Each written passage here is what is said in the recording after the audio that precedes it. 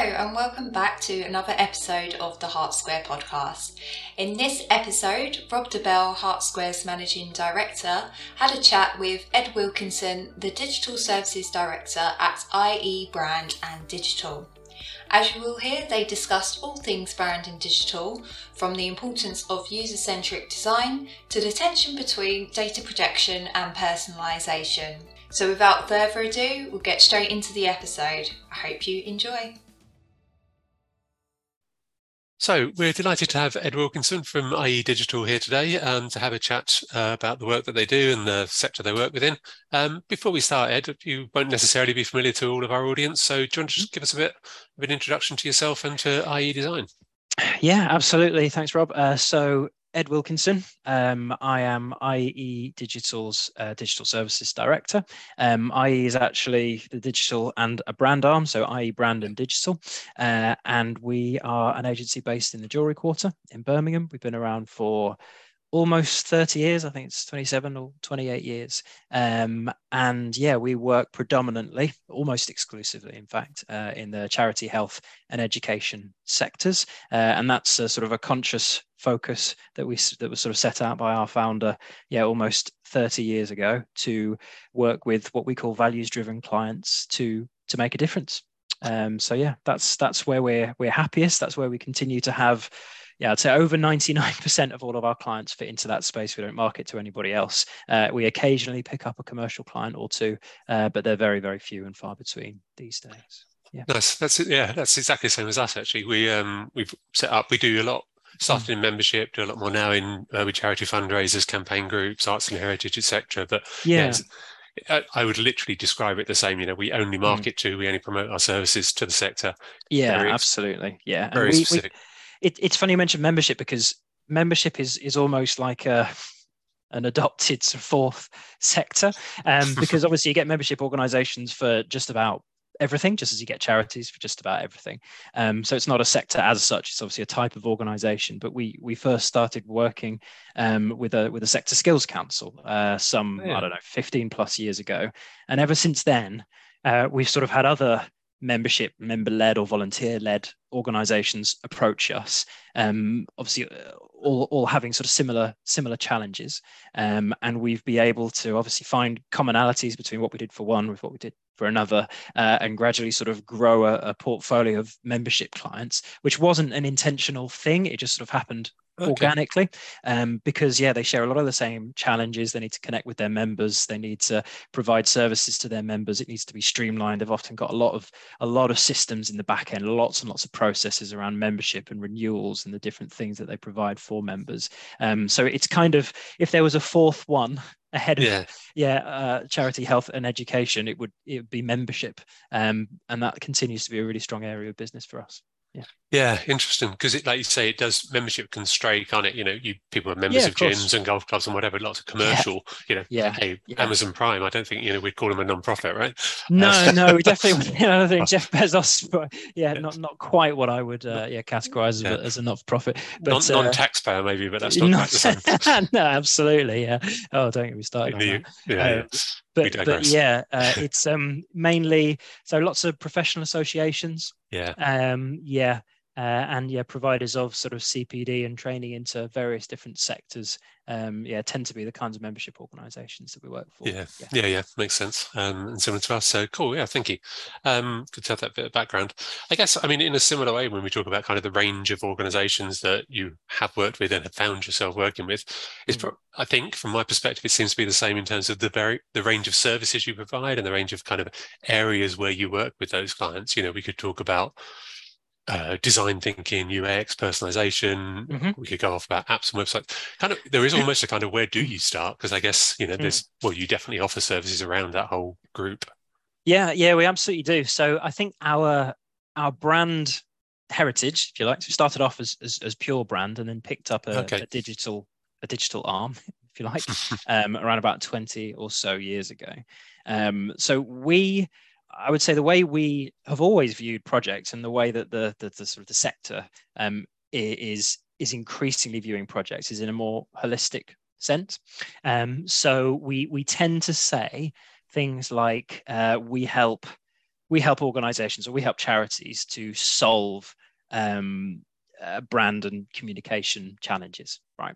Okay. And actually the solution to that could be anything, right? So it could be changes to your brand tone of voice, it could be changes to your visual identity. It might be they need to do some market research to understand who your audiences are and what makes them tick, why they seek you out, and all those kinds of things. And we then look to solve that challenge through brand deliverables and digital deliverables. So obviously I wear a digital hat. I've always been sort of the digital guy. I come from a background of web development. I've sort of moved on, pardon me, from there. So clients come to us more often than not with an overarching problem. And they're looking to us to say, okay, well, what are the best tools for us to use to solve this problem? So how can I engage with my members, but how can I grow my membership? How can we improve member retention? I've given a bunch of examples of membership organizations, but obviously charity, you've got fundraising challenges, you've got recruitment, volunteering challenges, you've got all sorts of different things. Sometimes just trying to change people's perceptions of you. So, people think of us as this old organization that, is stuck in its roots and this, that, and the other. We want to reinvent ourselves. How can we do that? How can we have people come to our website or call us up or download our app and it sort of is a thought you knew, well, think again, this is who we really are. So really lifting that mask up. And that's very much a sort of a joint brand and digital challenge. And I think we actually did a talk. It was some years ago now, pre-pandemic, around brand experiences. So obviously the brand agencies talk a lot about brand experience. It's the sum total of a person's interactions with you and what they take away. It's what they think of you. And actually, more now than ever before, brand experiences are digital experiences. The two are sort of permanently intertwined because you've got digital just permeates every corner of modern life. So it's impossible to separate the two. So where sort of 5-10 years ago, someone might have come to us and said, I need a CRM integration, or my website's old, I think I should make a new one. It looks a bit dated. Nowadays, it's a far more sort of holistic challenge, and the sort of the interplay between all these different elements, some of which are digital and some of which aren't, is sort of key to driving the success and solving whatever challenge that might be. So it's a really interesting time to be in this line of work. Yeah, because like you say, I mean, and it's one of the things, it's almost kind of one of the characteristics of the sector we think, which is that it's a people-based sector, isn't it? It's all about relationships, Absolutely. It's all about people. And for that reason, potentially additionally impacted by the pandemic, the move away from challenge events, a lot of that in-person stuff obviously had to get paused and suspended. So almost the move to digital, you talked about, a brand experience being digital, and I get that completely. That was probably, the third sector was probably behind the private sector at that in 1919. But I think I've seen a real kind of acceleration through the sector in the last 2 years. And like you say, now people understanding that it's interesting you say it's a combination of brand and digital, which then changes that experience, because again, the sector is all about purpose, cause, and the why, isn't it? So is that what you're saying? You're needing to use a range of tactics and strategies? I would say that projects tend to come to us less well formed. They tend to be more, not necessarily aspirational, but it tends to be a vision, a target audience, a strategy, a set of objectives, an idea of what success looks like, and that drives the creation of new digital services, amended brand messaging, a new look and feel, different approach to social, utilizing things like new technologies like chatbots, whatever it might be. It's all driven from sort of an organizational objective or an established set of audiences, or a set of audiences' needs and a better understanding of their situation. So user-centric design is, to say it's a recent trend would be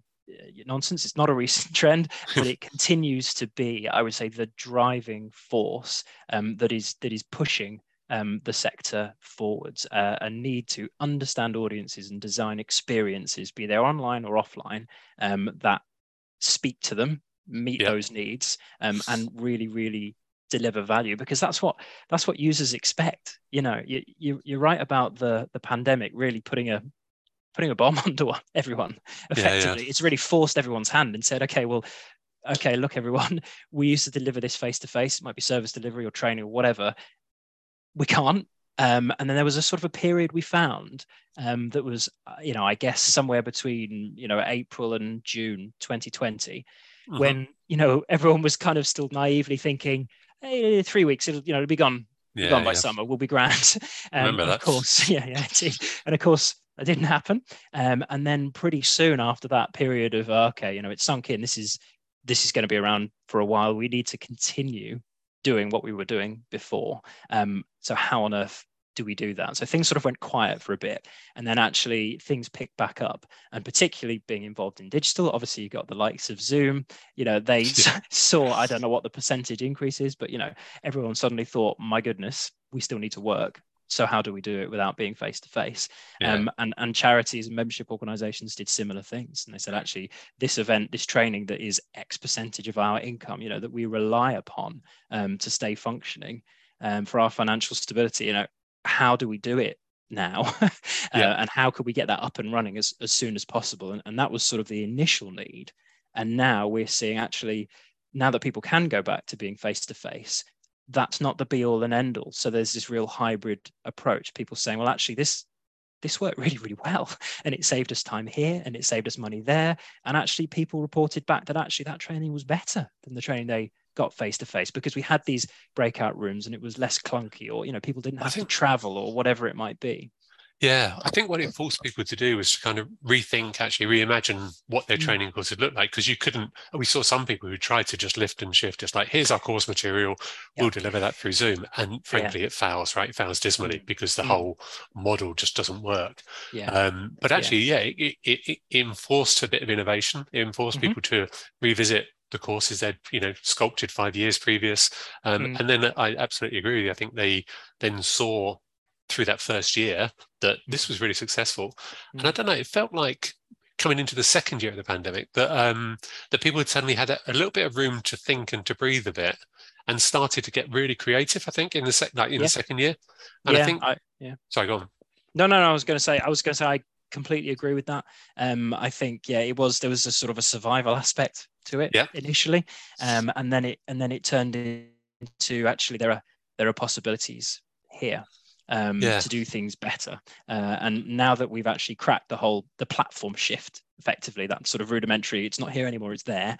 And how is that different? And how do we make it work? There is the whole, how do we make it better?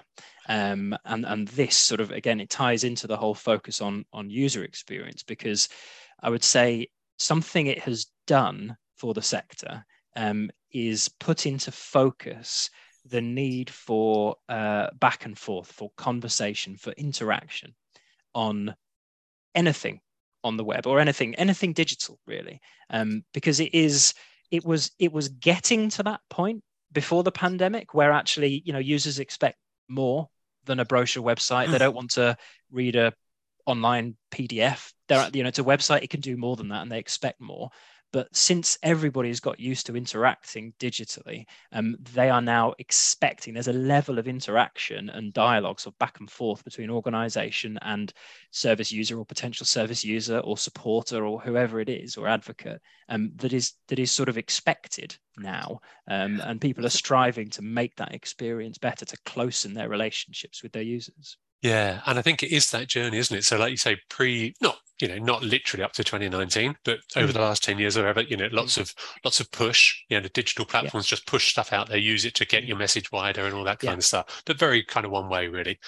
Development of some portals and a bit of interactivity, but then the interactivity was kind of between the end user, supporter, member, whoever it was, and the platform almost. And then actually it became that last step change has then been actually interact with us as an organization, not just with our assets, and that's interesting to hear you describe it that way, because that makes sense actually when you think about it, isn't it? Because that's what was happening in in our everyday lives. Therefore, that's what we expect in our work lives, right? Yeah. And Yeah, in yeah, our, yeah. in our attachment to the calls, and Yeah. we want to talk about the good things we're doing. Yeah. Mhm. As a supporter, as a supporter of a charity, whatever, you want to not just be, not just be Yeah. on online. Yeah. Yeah. So, I mean, Um, it's things like, just think of a few tangible examples. You mentioned supporters. It's things like, so this is obviously in the charity space, where Sure.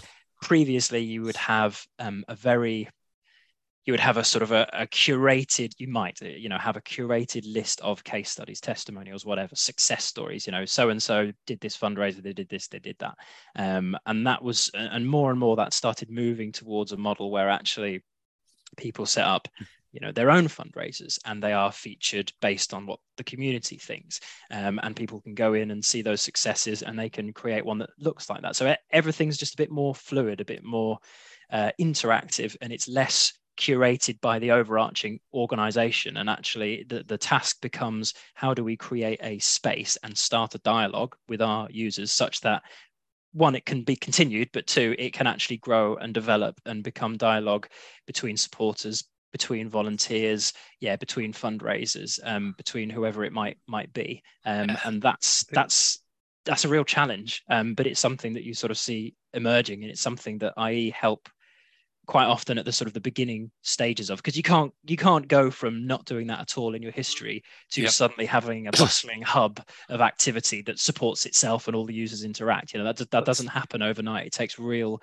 strategic investment in time and money to sort of seed what needs to be seeded, so that those kinds of things start to emerge. Yeah, and it really is a disruptive model, isn't it? Because, like you say, prior, in the few years before, whatever, digital used as a way to get your support, get your message out to your supporters. But then you bring them down to the challenge event, and that's where they do the networking and the interaction between themselves. What you had to do was to bring them into an online space, like you say, where they could have that same, because it's the encouragement, it's the peer motivation, it's all of that stuff, isn't it? Which is what the whole third sector community is all about. You come together around common cause, and you want to share it. Yeah, and because of that drive and that need, it has prompted different sort of tools and platforms to pop up, where spaces are literally visualized, and there are sort of more there are always collaborative platforms around, but there used to be, back in the day, it was like, I want my members to speak to each other. I want a forum, and we have to say to clients, discussion board.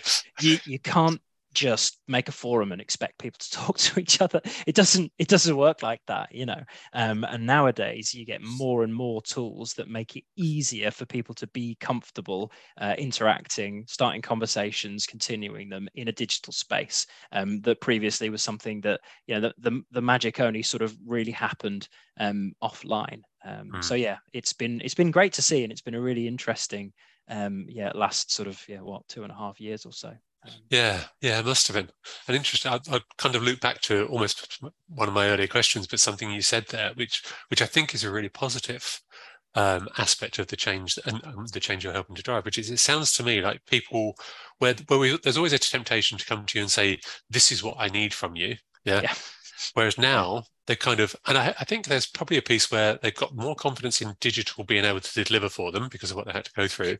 And if I've heard you correctly, people are more likely now to come to you and say, this is our challenge.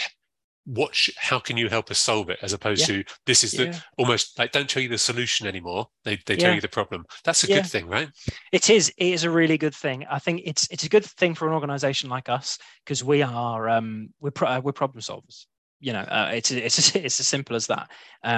We don't like overly prescriptive specifications. Obviously, if someone's gone out and they've done their research, and because sometimes charities they'll choose their research partner, and they'll have this, and they'll have their strategy, and they'll have this all put together, and then they'll be looking for an implementation partner. But obviously, all that thinking has happened. So sometimes that happens, but quite often, as I said, clients will come to us with a need, sometimes even an idea. Sometimes you're talking not quite back of a fag packet, but single sheet of A4. I really think this could work, and we've had clients come to us with that, and we often work with them to obviously flesh that out, and then ultimately hopefully deliver it, but also to apply for funding. So we work with our clients. We had some that applied and were successful for the National Lottery Tech for Good grant. Oh, wow. Yeah. And they had an idea, said, actually, we've been trying to do this for ages. We know there's something in there. We know the demand for something of this shape, some kind of sort of facilitation platform is there, but we've never been able to quite specify it. And actually, we want to make this happen. And so we can work with clients like that to produce a funding bid to put some meat on the bones, turn it into something a little bit more tangible, that then results in a project that then results in something build, and then ultimately plugs the gap that they were looking to plug, but they weren't quite sure what shape it was. Yeah, well, that's great, isn't it? Because that's when they're really, leveraging, benefiting from your experience. Like you say, you've been working in the sector for years in this space across brand and digital, so they can, I guess, you can help them kind of actually put that coherent case together. Yeah. Like you say, turn their idea into something that is viable enough. Yeah. The proposition is viable enough that they can get the funding for it. That's kind of where you've got them to, isn't it? Yeah, exactly. Yeah, and we've done that a couple of times. I think the whole, how much do you specify something before you approach an agency partner? It very much depends on the nature of the relationship that you want from a partner. Whether you want sort of a more traditional supplier client relationship, which is more of the specify everything up front and then hand it over for delivery, or whether you're really looking for a partnership to take on a challenge as a shared endeavor, and your success is intertwined, so you're both working together towards a common cause. And sometimes we get clients who think they want the former, so they have something well specified, and we call ourselves a challenging friend. Okay. We're always honest, sometimes to the point of shooting ourselves in the foot to say, actually, we're not right for you. If you want to actually do it like this, it's not right. If you want my advice, then it's this, or maybe you should think about doing that.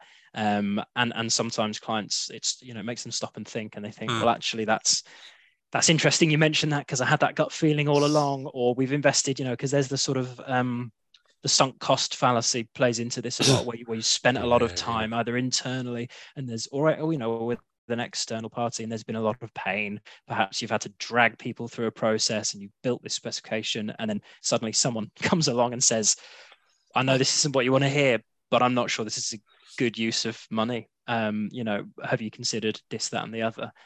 So it can be a really interesting sort of initial calls that I have with clients to talk about stuff like this. But ultimately, we're here to give the best advice we can based on the information that we've got, kind of regardless about whether we're working with a client or not. I think that kind of honest appraisal of what they've come to you with is, it is good all around. I'm sure, as you say, there may be occasions where then a client has said, okay, you're not for us, but probably you're equally saying, you won't, to the client, you won't get the best out of us. If you want to be that prescriptive, and just give us this, just build it for us. Don't tell us whether it's right. We'll just build it.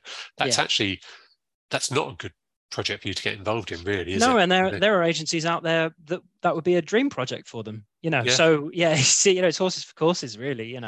So we're always interested in that partnership and that match between what someone's looking for in an agency and what we can provide, because ultimately it's not going to be a comfortable relationship if there's a mismatch there, whichever way around it is.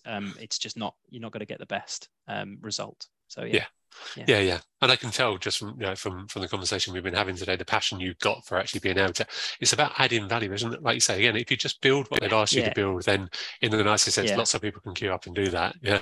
But you want to, for you to feel successful, I can see, for you to feel successful, you want to know that you've added something to that. You brought more to the party. It's the sort of the architect rather than the builder, kind of, we obviously we work with our clients, so they're the subject matter experts, they're the experts in their space, and we try and get all the information that we need from them, and just guide and support and work with them to create something that really delivers against what they're trying to do.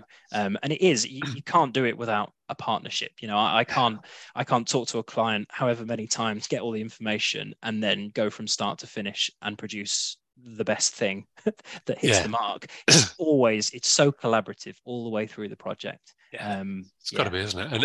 And it's got to be, you've got to build the trust first, obviously, to get to that. But I think at that point where your client partner is then trusting you, basically trusting you to say, this is the tool, or these are the range of tools that you want to be using.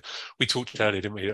Like before we actually kind of start recording about, should we talk about digital experience? Should we talk about design thinking? Should we talk about personalization? And it's like, actually, that doesn't make sense to talk about it as topic, does it? Just let's talk about the world that you operate in. And those sort of different approaches, those different techniques, they're more and less appropriate to different projects. And I think if I was to say there's been a sort of one direction of travel fairly consistently since I started in my sort of current role, which I've probably been in for, I don't know, 7 years or something like that. So it's a while. There's been an increased willingness sort of year on year to forge an initial trusting relationship based on an overall sense of what needs to be achieved, an end goal, and then work together towards that solution. Because I think the further back, I think, going back in time, it got more, it was more and more common to have a, no, it needs to be this, and it needs to do that, and it needs to do that. And of course, there's still a healthy dollop of that, because, sometimes you just know, well, of course it's going to need to do this, because otherwise it wouldn't be a viable, system if it didn't do that.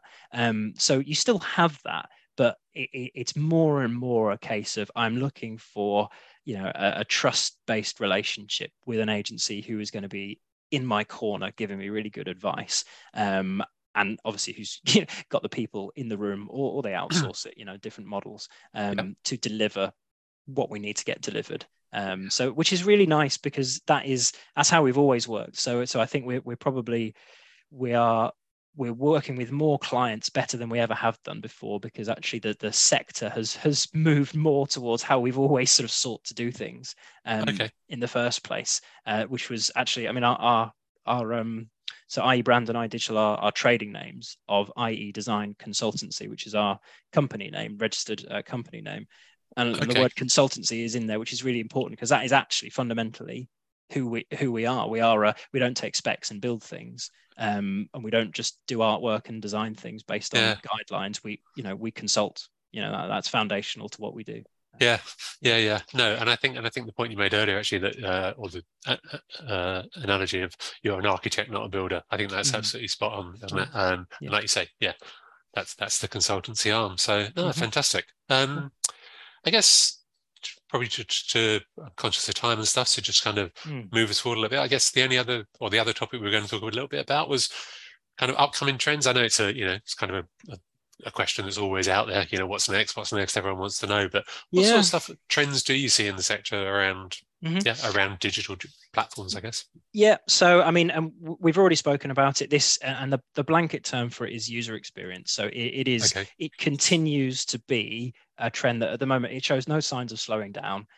Mainly because it makes complete sense and has always made complete sense. So things like design thinking are just, it's just a different way of, it's a different design, approach to UX. Fundamentally, it's still, you're thinking about user experience. That's what you're prioritizing. It's user-centric design. You're saying, who are my users? What do they need? What situations are they in? What problems are they trying to solve? What questions have they got that we can answer? How can we build something that works for our users? And design thinking is just, a way of, it's an approach which it tends to, I mean, the idea is that it will, lead to sort of more innovative ways of thinking about and doing things. So more creative solutions, because it starts with this empathy piece where you're looking to really put yourself in your users' shoes. But all of them are, they're all based on a fundamental understanding about users, and then saying, well, how do we define something that works for them? And then how do we then iterate on that? So you show it to them, see what they think. Does it work? No, go back, do something new, change something. They come back and say, so it's this constant sort of iterative process, which has been around for a long time. It's nothing new. But design thinking is just a sort of a new spin and a new sort of a slightly different focus on how to do that. So UX will remain. As far as I'm concerned, it will remain sort of the most important aspect of digital design going forward. So that's the sort of the headline, if you like. But then there are lots of things that sit beneath that, things like personalization, things like machine learning, chatbots, big data, all of these kinds of things that actually they're all parts of designing a user experience. Yeah. So personalization is just a catch-all way of saying we gather data, and based on the data we've got, we do intelligent things that make it look like or actually tailored to who you are or the segment that we have put you in. So, we all know the classic Amazon, you bought this, people who bought that also bought, and so that's the base level kind of thing. So personalization is a big deal. But we're in a really interesting situation at the moment because, as I said before, sort of users, they expect more. Yeah. So people want convenience. In the developed world, everything is all about getting more and more convenient. How much more quickly can I do it? How much less time can I spend doing something?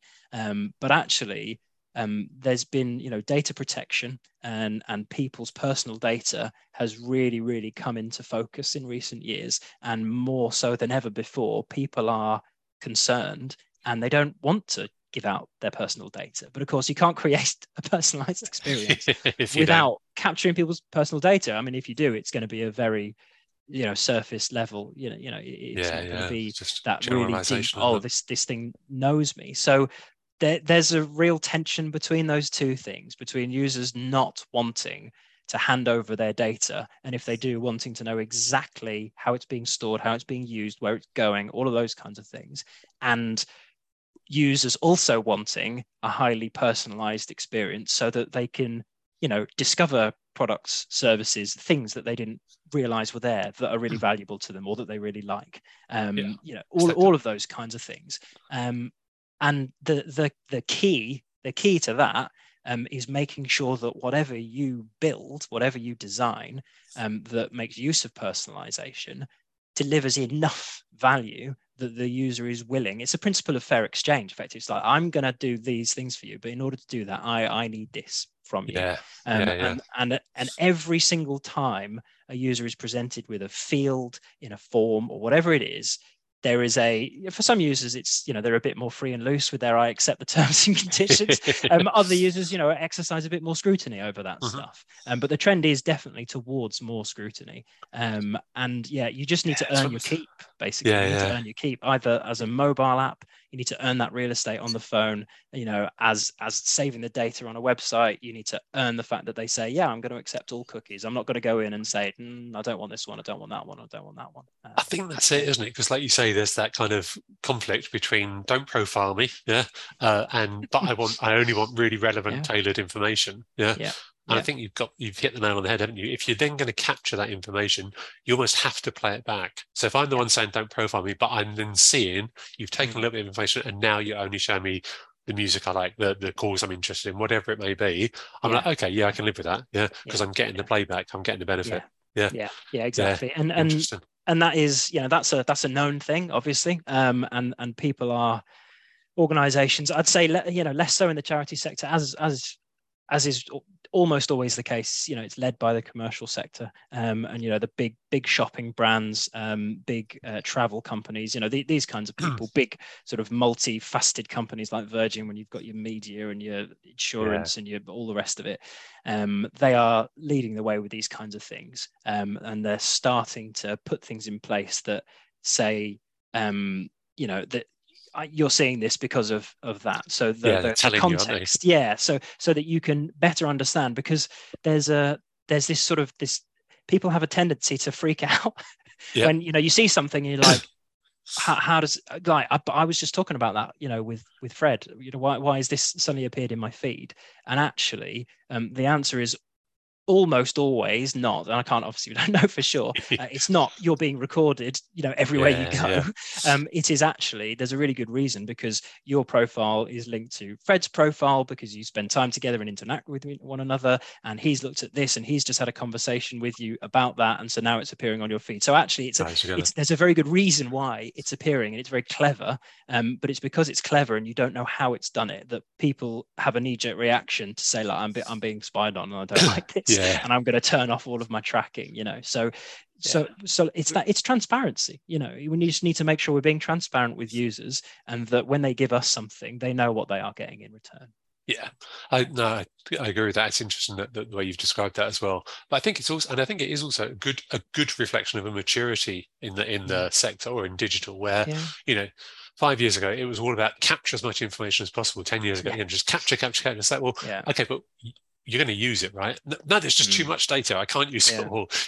So actually, if you follow that train of thought, the digital platforms have to start reducing the amount they capture to be able to play it back, and that's a good thing, right? And again, the GDPR principle around. I was going to say, I was going back a while, but GDPR was obviously the beginning of this. I mean, not quite the beginning, but it certainly put a spotlight on it. Say, actually, kind of crystallized you must only take and store the information that you are going to use, and the user must be aware of the express purpose for which you are using it, and explicitly say, I'm good, that's fine.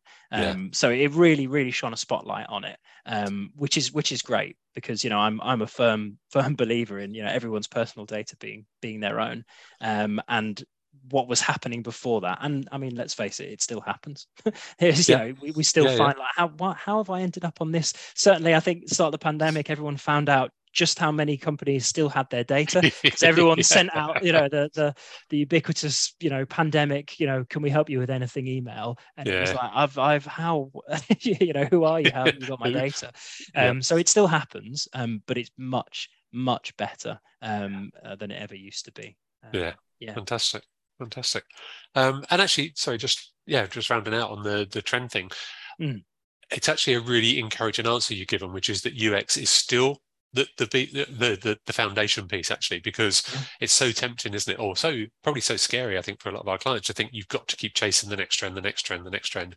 What you're actually saying is that when people are talking about user-centered design thinking, etc., there are aspects of it. There are new ways of approaching it, but ultimately it's all about UX, which means continue to invest in that, because it's not going away. It's going to underpin what you want to do. And you get the right technology partner, and they will do the heavy lifting in terms of, I've heard all this stuff about NFTs, non-fungible tokens, and what about the blockchain, and what about this? And it's like, well, actually, it's only relevant if it's relevant for your users, because you don't jump on a sort of a gimmicky bandwagon and say, great news when we're doing NFTs now, or we only expect if a building society whose demographic was mostly sort of older generation, you wouldn't expect them to suddenly only start accepting deposits in Bitcoin and Ethereum. It doesn't because you need to do what's best for your users. So that is the foundation of it. And it might be that actually you decide, like some charities have,